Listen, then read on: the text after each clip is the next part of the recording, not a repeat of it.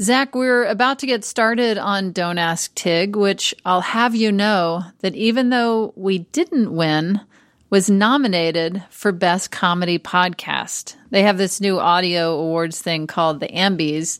It's supposed to be like the Emmys, Oscars, Tonys, except this is the version for audio. That's why, by the way, it's why I said yes. I figured. All righty. They had called me in advance and said that was going to happen. So I was like, okay, I'll definitely do it now. Yeah, word's gotten around about this nomination.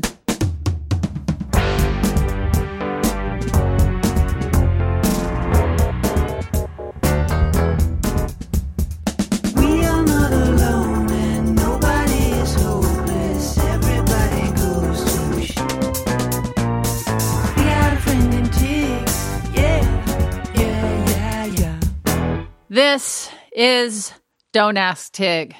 I'm told that's a reference to 300, directed by Zack Snyder. Right. It would have been. Yeah. It's cool. Yeah. I'm going to be honest, coming from you, it didn't hit me directly, like as a...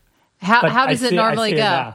How would it normally go? Like, this is Don't Ask Tig. Slight Scottish accent because Gerard Butler has a little Scottish. This is Don't Ask Tig. I don't do accents, but it's pretty good. All right. You just did. So today we are so excited to have filmmaker and all around great guy, Zack Snyder, with us. Zack has directed films like 300, Batman vs. Superman, and a movie so highly anticipated, it's already a franchise without anyone ever seeing the thing. Maybe we shouldn't watch it, now that it's successful. It might be cool just to say, you know what, we won that one. Let's move on to the next film and just never really have to look at it. It's exciting. It's Army of the Dead, and it's coming out on Netflix May 21st. Welcome, Zach.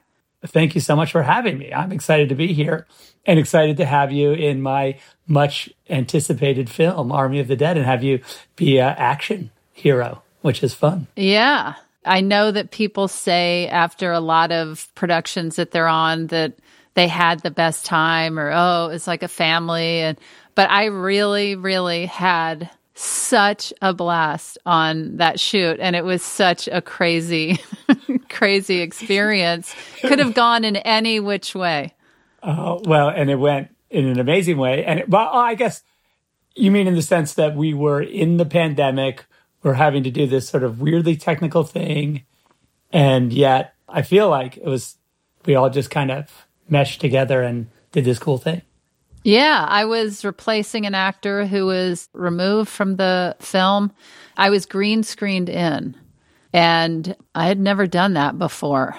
I don't know if anyone has. We sometimes put someone in a shot that we don't have, whatever, but at that level that we were doing it, where it was literally hundreds of shots, maybe in this shot you're in a close-up, and sure, I get it, and you're saying dialogue, but it's an ensemble, so we also had to replace you in shots where you were just listening or in the background. So it was very technical, but it was fun. I had a great time. Yeah, I remember telling you at one point that because I was the only actor on set for almost 3 weeks, and I started to have moments of feeling like I was the star of this action film because there was nobody else around. And it came over me and amused me so much when I realized that not only are you filming close-ups of my face, you are filming me blurred out in the background.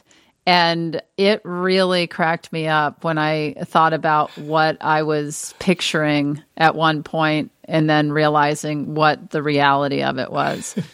And look, that is true. But I do think also you do make a really big impact in the movie, and you're really great in the movie. So that's nice to hear. You're great out of focus and in focus. You did both seamlessly.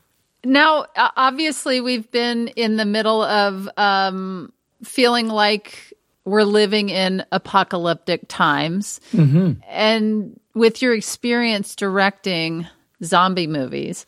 Do you have any advice for surviving a zombie apocalypse? I always love that question. Like, what do you think? Like, how do you survive a zombie apocalypse? This is a famous story I always tell, but it's appropriate because it has to do with the difference between movie zombies and probably what real zombies would be like. I'm going to speculate. Yeah. But I was working on Dawn of the Dead, and there's a scene in Dawn of the Dead where the team runs up a staircase and the door is locked and they're being pursued by zombies. And the zombies pause at the bottom of the stairs. And, like there's a dramatic moment and then the zombies attack. Mm-hmm. And I remember one of the executives, when I showed it, said, I don't think zombies would really do that. And I go, what? And I don't think they would pause like that. And I said, you know what? In real life, they wouldn't. That's true. But in a dramatization, you see, I wanted it to feel dramatic. So I did. It's not like a documentary in that case, right? I had the zombies stop. And I think that is my advice, is that the zombies wouldn't stop. So all the things that we see in movies, pretty much in regard to what a real zombie apocalypse would be like, is kind of, how people love zombie movies and zombie things. I think in real life, it wouldn't be cool at all. It would be horrible. It would be really bad. Dead people would literally be walking around. It's not funny. It's the worst. It's a really horrible thing. And maybe that's why we like it, because it's a bad situation. And you better get out of town. Yeah, you're a dark character if you're preparing for that, I guess. Like, you got to stab them in the head. That's the other thing I always find really funny about, because I love that trope that the only way to kill a zombie is to shoot it in the head. Yeah. Which I'm like, okay, I guess that makes sense. There's a brain, but the brain's not really work. I don't know. So I'm like, okay, great. I love it. So stab it in the head, shoot it in the head, got to go over the head. So it just really makes a horrible situation worse, because there's a dead person trying to kill you, and your only alternative is to confront it with like a sharp object in the face, in the head. It's horrible. Yeah. It's really, I don't know. Well, my wife Stephanie and my boys, who are 4.5, they both a couple of days ago were asking me what zombies were. And I was realizing when I was trying to answer, because I thought I knew what they were, but when I was trying to explain what a zombie was, I don't know what a zombie is. I understand that they are the living dead, but I think that's where you just kind of have to go with it, because my sons were like, but they're dead. And I was saying, yeah, but they're alive. Yeah, but they're dead. And it was truly just a couch in my living room of 3 faces looking at me, basically like zombies, just staring at me. Yeah, you're like, you guys are doing it right now. This is exactly what it is. You do get it. Right. Quit it and stop doing that. Yeah. And what do you suppose drew you to zombies and this genre? I've always been a fan of the original Dawn of the Dead, George Romero version. Mm-hmm. I was before I got an opportunity to make that movie. And that movie is considered incredible social commentary. It deals with like mass consumerism and what was the beginning of like that world where we would go to malls and we would shop that way. And that was the way our world was created. We became consumers, and we were no longer like mom and pop was gone, like brick and mortar Main Street was on the way out. And so I felt when I did Dawn of the Dead, I thought, okay, well, this is really cool. Like we've evolved, and mass consumerism has done damage to us, and it actually is, that commentary hasn't ended. And so I felt like it was an important genre. And now I think, Army is. It was funny because when we were doing Army, we didn't know there would be a pandemic when we originally shot it, and so we do have like, it's all about quarantine and taking people's temperatures. It's crazy. You sent me a cut of that original one before I was in the movie, and I could not believe what I was watching and how many things were relevant and real and existing as I was watching it.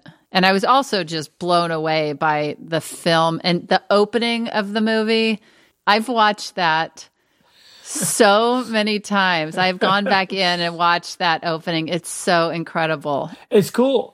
the thing I thought was cool about you doing the movie was it's a rare thing where you get to watch a movie. You know, like normally it's like kind of a leap of faith. I tell you about my script and it's going to be really cool. Yeah. And we're going to make all these great shots. And you're like, yeah, okay, sounds sincere. All right, I'll go with it. But this was a cool, like, because you were like, oh, the movie seems pretty cool. I'd like to be in that movie. And I'll say that it was really fun putting you in the movie because you made the scenes your own. And it's incredible that experience as a filmmaker to have a scene and then have you enter the scene and just almost like it's in real time, change the tone and mood of the scene and keep it, and it's funny. And it's all these things that I couldn't have imagined that it could be made that way, but amazingly, it works, and it works so good. Well, I can't wait to see the new Zack Snyder cut of Army of the Dead. All right, Zach, so are you ready to dispense some wisdom? We don't have to give good answers, we just have to give answers. Okay, let's try it. Maybe it's a skill set I think I have, but I probably don't. So that's... I bet you do. All right, here we go. Here's the first question. Supportive but scared writes, my boyfriend is a delight and also a huge horror movie fan. I'm a very anxious person who doesn't need any additional nightmare fuel. He has a passion for the genre, and reviewing these films has even become a portion of his work as a freelance writer. This is all wonderful. However, he gets so excited about these films and wants to tell me about them in detail and to show me clips. It's great to hear someone you love talk about something they love, but the often gruesome and tragic details stick in my mind and really bother me. How do I support my partner in his passions while also protecting my own midnight movies? Wow. Yeah. That's a serious question.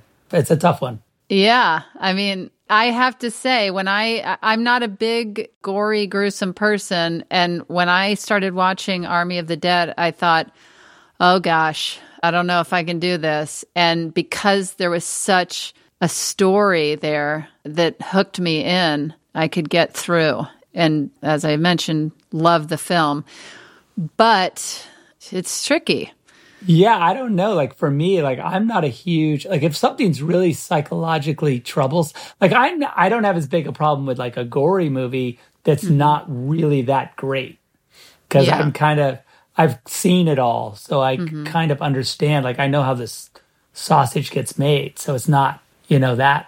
But when it's really well done psychologically and it's troublesome, it's upsetting, And so I would understand that if that was the thing you tried to avoid, and then suddenly your loved one was like, look at how awesome this is, I could see how it would be problematic. I think that you just have to be honest, I guess, in the end and just say, I love you and you're amazing. And I love that your passion is so intense, but it's hurting me. It's making me, I can't sleep. You know how I think we can help this couple is he's likely a fan of yours, Zach. So supportive but scared. Why don't you tell your boyfriend that Zach is on your side and that he needs to be the delightful boyfriend that he is, and maybe watch with his friend, or maybe you could read his review. Since he's writing these reviews, that's you being supportive and taking an interest in his interests and passion. The good news is there won't be any spoilers in the review, so it'll probably be really easy to read because, by its nature, it's not going to include the things that you naturally would find scary. Right. And so he should give you this pass because you should play this episode of Don't Ask Tig for him and hear Zack Snyder talking about him, right? Yeah, delightful. You gotta be more sensitive. That's it. That's right. Straight from Zack Snyder's sensitive mouth. Right. Yeah. There All right. You go. Well, supportive but scared. Sweet dreams. More questions coming up after the break.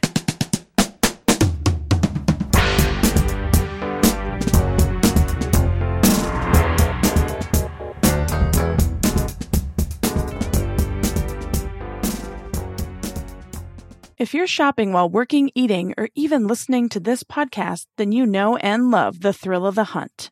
But are you getting the thrill of the best deals? Rakuten shoppers do. They get the brands they love with the most savings and cash back. You can get it too. Start getting cash back at your favorite stores like Macy's, Sephora, and Zappos, and even stack deals on top of cash back. It's easy to use, and you get your cash back through PayPal or check. The idea is simple. Stores pay Rakuten for sending them shoppers, and Rakuten shares the money with you as cash back. Download the free Rakuten app and never miss a deal. Or go to Rakuten.com to start getting the most bang for your buck. That's Rakuten. Hello, Jamila Jamil here. You may know me from my role in The Good Place or from She-Hulk or from social media and my activism. I Weigh basically started as a social movement, and my podcast is one of my truly greatest achievements. It's a podcast against shame and a place for us to have really honest and truly inclusive conversations. I love connecting with people. I love learning. I have a lot to learn, and I'm inviting you along with me. On I Weigh with Jamila Jamil, I have friends, activists, specialists, and absolute heroes join me to teach me from their experience and expertise. People like Conan O'Brien, Jane Fonda, Roxane Gay, Reese Witherspoon, Nicole Byer, Alok, Kelly Rowland, and more. I Weigh with Jamila Jamil has new episodes out every Tuesday, and you can find the show on earwolf.com or wherever you listen to your podcasts.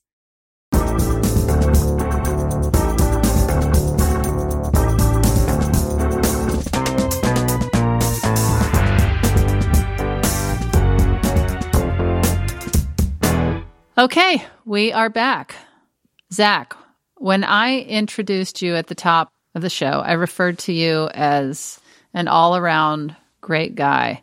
And I think it is so true. I talk about you a lot since working with you. I think you're really tremendous. And this next question is really going to test that. A lot of pressure. Pressure's on. Cool. It's fine. Stevie writes, my 4-year-old just started preschool this year.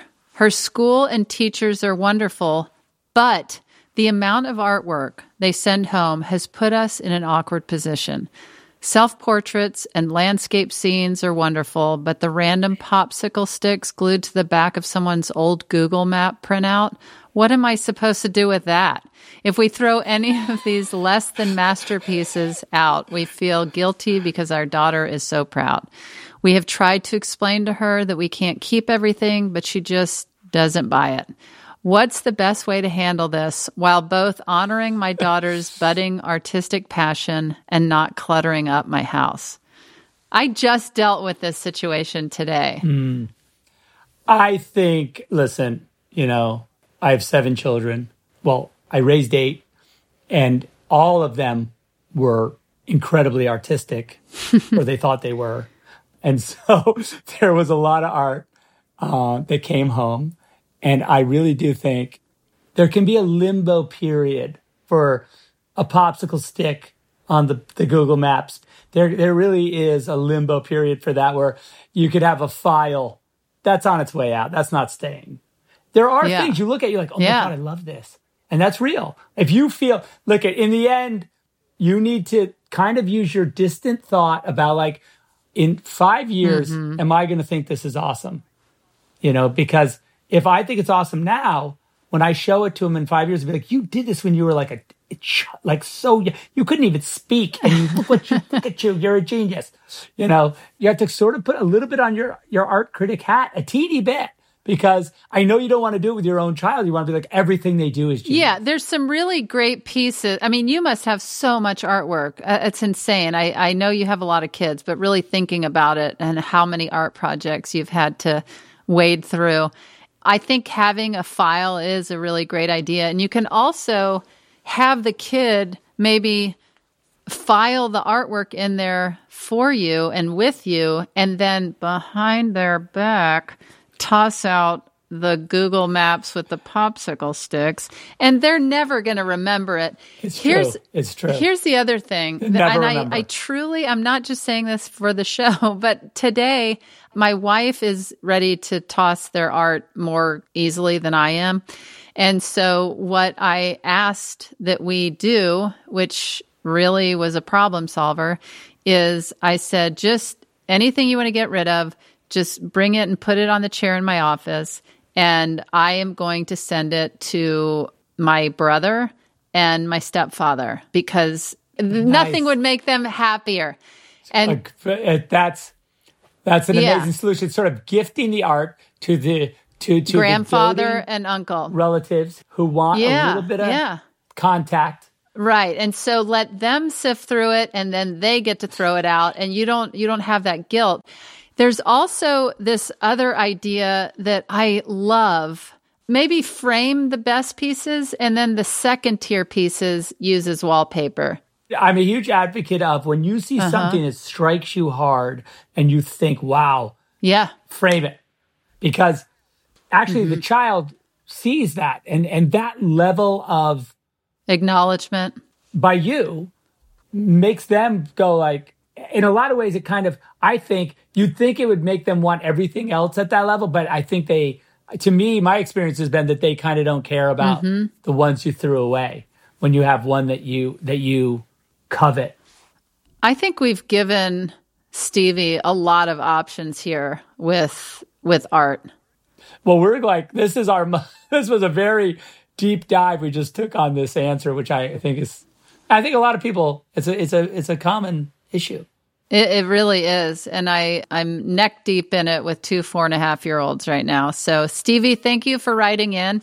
All right, Zach, next up, we have an audio question. Meredith called in and left this for us.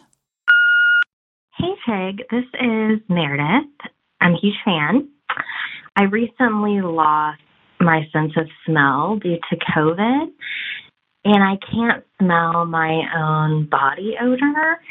And I'm wondering if you might have any suggestions for my fiance for how to let me know when maybe I need to freshen up.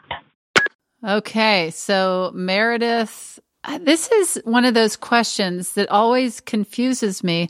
I don't know if I get too comfortable with my spouse, but I can't imagine not being like, hey, oh my gosh, you smell ripe. Yeah, shower. Yeah, or lift the armpit and rub a little something under there. But you smell like a steak now, sandwich. Are you and your wife pretty open like that? Oh yeah, absolutely. She would be like, "Okay, wow, out you go, shower." Yeah, I can't be in the room with you until you take care of that because it's too much. In the mornings, Stephanie and I have a joke that the crap fairy visited our mouths. So, Meredith, that's who you've written in asking advice on how your fiance might let you know. If you were my fiance, you would know. I would likely tease you quite a bit. And I'm going to say, sorry that you got COVID and that happened. That's horrible. But I will say that a lot of people, even without losing your sense of smell, you kind of don't feel like you stink when you do. You're kind of like, I think I smell pretty good. And they're like, no, you don't. Oh, yeah. Oh my gosh. The sense that you will tolerate from your own body is so disgusting when you consider somebody else reeking the way that you do. Yeah, 100%. That's what I'm saying. And and the other problem for us during COVID has been, my shower schedule, I'll be honest. You're going easy on it. Yeah. I've been around you. You were a little stinky on set. Right. Yeah. Also, when I'm holding cameras and that's probably with me showering in there. It really stunk in there. Yeah. It's like a locker room. But yeah, I want to echo that. I should have acknowledged that right out of the gate. I'm sorry that you had COVID and that you've suffered from this in any way. But I would tell your fiance to just be like, hey, you stink. Or maybe you could start using what Stephanie and I use, which is, did the crap fairy swing by in the middle of the night? And it makes us laugh. Yeah. Nobody's feelings are hurt. You're human and you stink. I know right now, Meredith, wherever you are, you stink. And you need to go take care of that. Okay? And I don't think you and your fiance should be uncomfortable to share that. Can make it romantic sometimes and be like, hey, help me, some kind of, you guys are still. Scrub me up. Scrub me up. Yeah, scrub me up. Just because, you're still in the fiance, realm. Let's hope you keep that up. I like a little spark in the relationship. Mm-hmm. Thanks for the call, Meredith. And hopefully you and your fiance figure something out. Zach, we have one more question. Okay. You ready for this? You're doing great, by the way. You're doing great. It feels good. I feel like we're doing good. We're helping. Yeah, we're helping people. We're helping people. People are out there needing help. Ashley writes, I feel the constant daily pressure to drink tea. The problem is I hate it. I've never understood the hype, and I think it tastes like toilet water. I also work at a shop where we sell various teas from all over the world, and I have to appear excited about it. What are some good excuses for passing up this overrated cloudy water?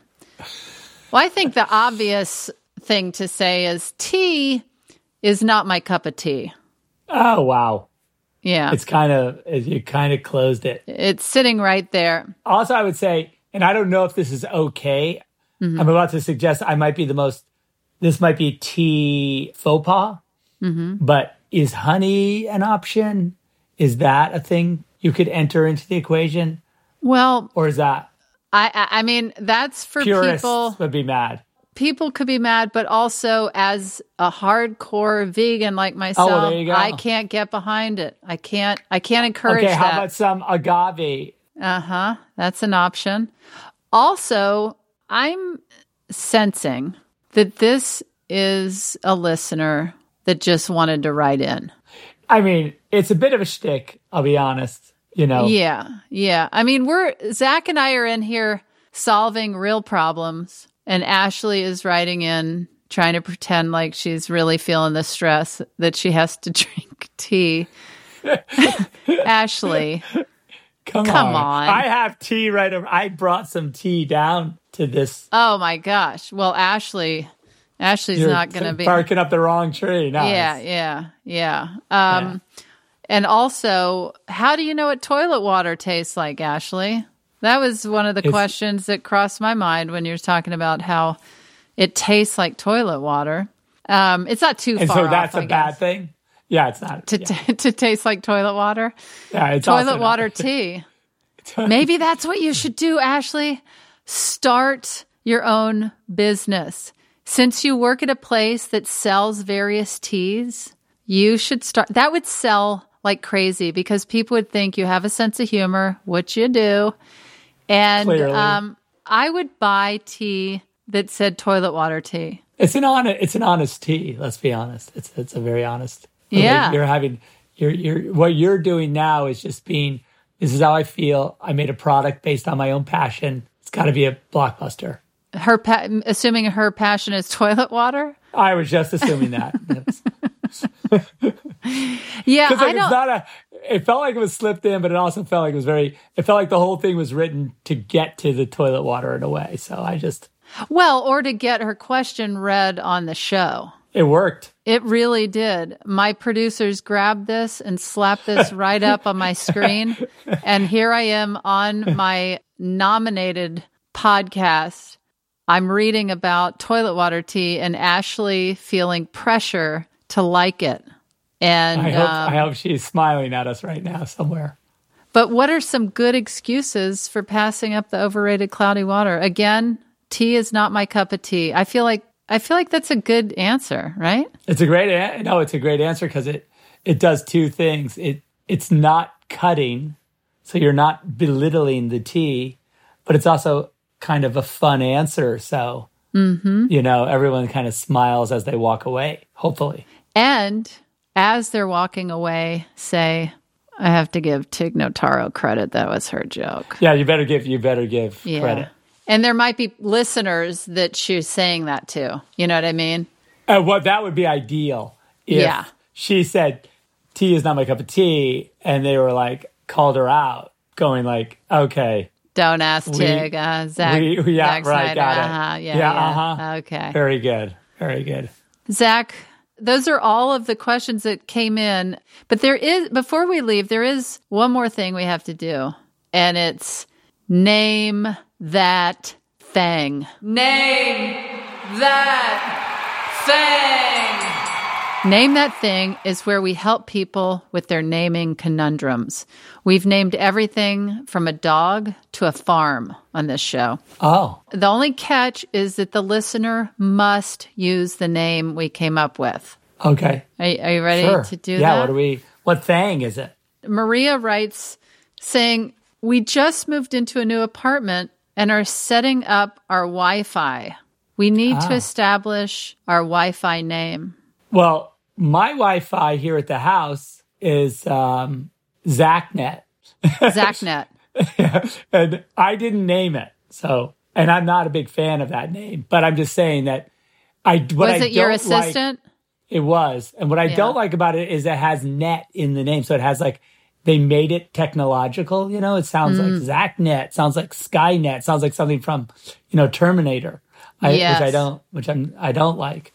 Yeah. The difference is the password, right? Like I guess what she's asking is when I get there and I look for a network, right, on my phone, I would see this thing, right? That so when it comes up, we just to give it some context, right?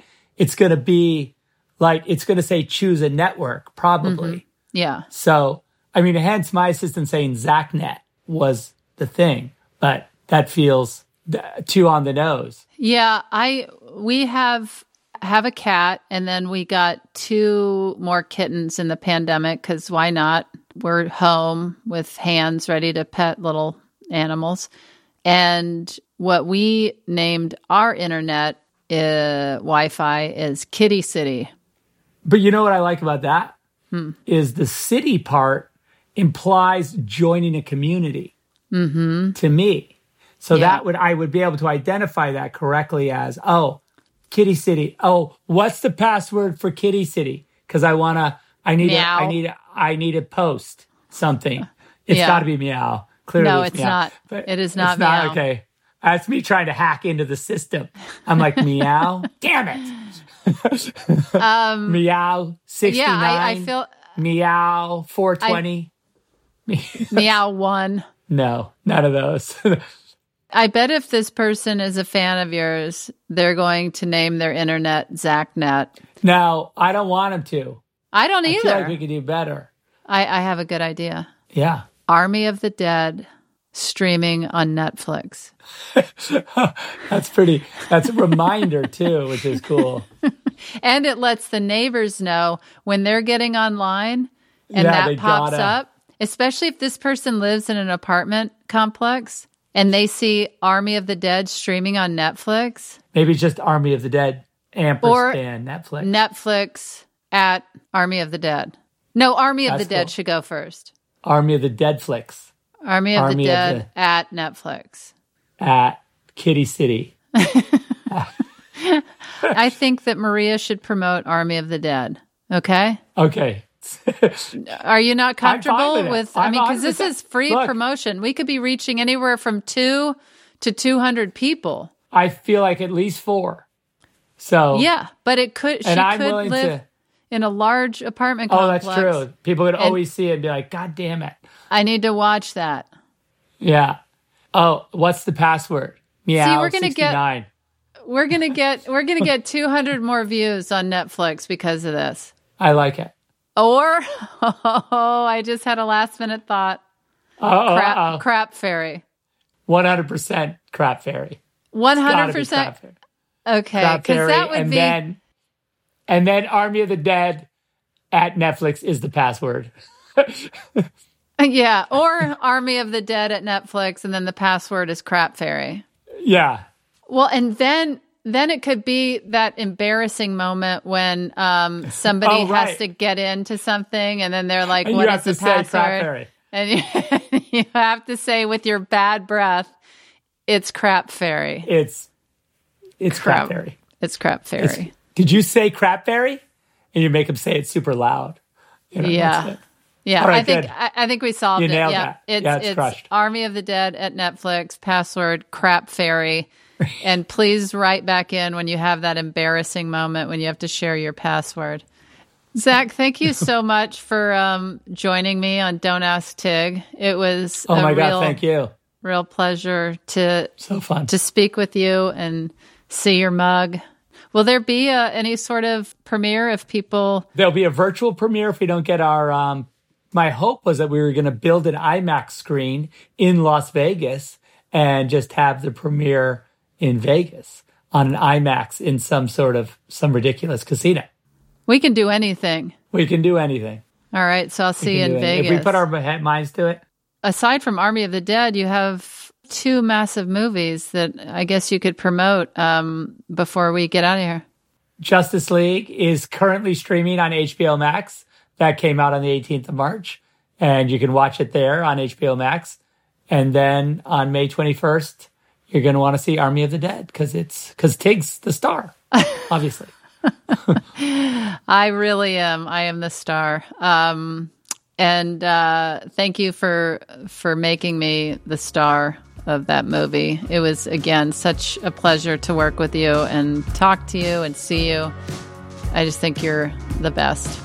Well, thanks for doing it. You are truly the best because I was sure you weren't going to do it. And when you said yes, I was like, are you kidding me? This is a huge coup. So thanks again.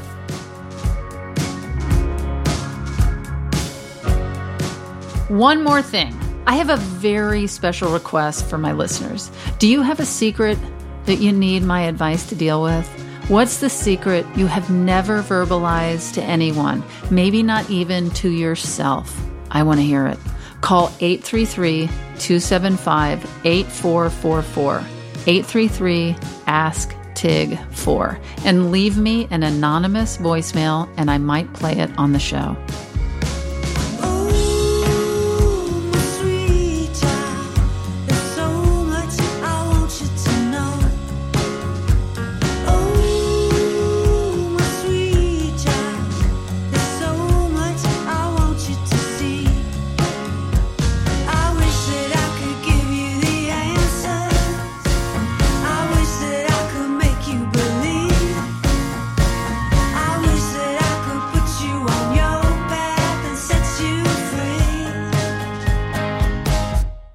That's what your heart is for. That's what your heart is for. That's what your heart is for. Listen to your heart. Don't Ask Tig is hosted by me, Tig Notaro. It's produced by Thomas Willett, Shayna Deloria, and Ryan Lohr. Our editors are Phyllis Fletcher and Beth Perlman. Executive producer, Lauren D. Engineering and sound mixing by Johnny Vince Evans and Eric Romani. Digital production by Christina Lopez. Talent booking by Marianne Ways. Production support from Pizza Shark. Our theme music is Friend in Tig by Edie Brickell and Kyle Crusham. And Listen to Your Heart by Edie Brickell. Special thanks to Hunter Seidman, Lily Kim, and Alex Schaffert. Concept developed by Tracy Mumford. Our executive consultant is Dean Capello and Gobsmack Studios. You can always ask for advice at don'tasktig.org. Just write in with your problem or send us a voice memo. You can also follow us on social media at Don't Ask Tig. Don't Ask Tig is a production of American Public Media. And as always, thanks, Dana, and I'll tell Becky. That's what your heart is for. That's what your heart is for. That's what your heart is for. Listen to your heart.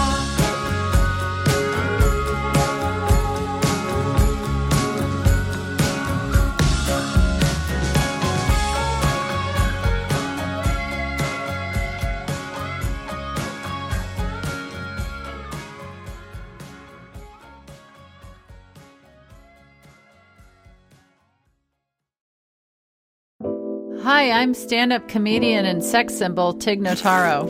And I'm actor and writer Cheryl Hines. Before Cheryl and I got into the big business of podcasting together, we were just simply friends. And we're still friends. But now we talk about a different documentary every week on our podcast, Tig and Cheryl, True Story. So whether you love documentaries or just want to hear us slowly lose our minds, check out Tig and Cheryl, True Story, wherever you get your podcasts. All right, cool.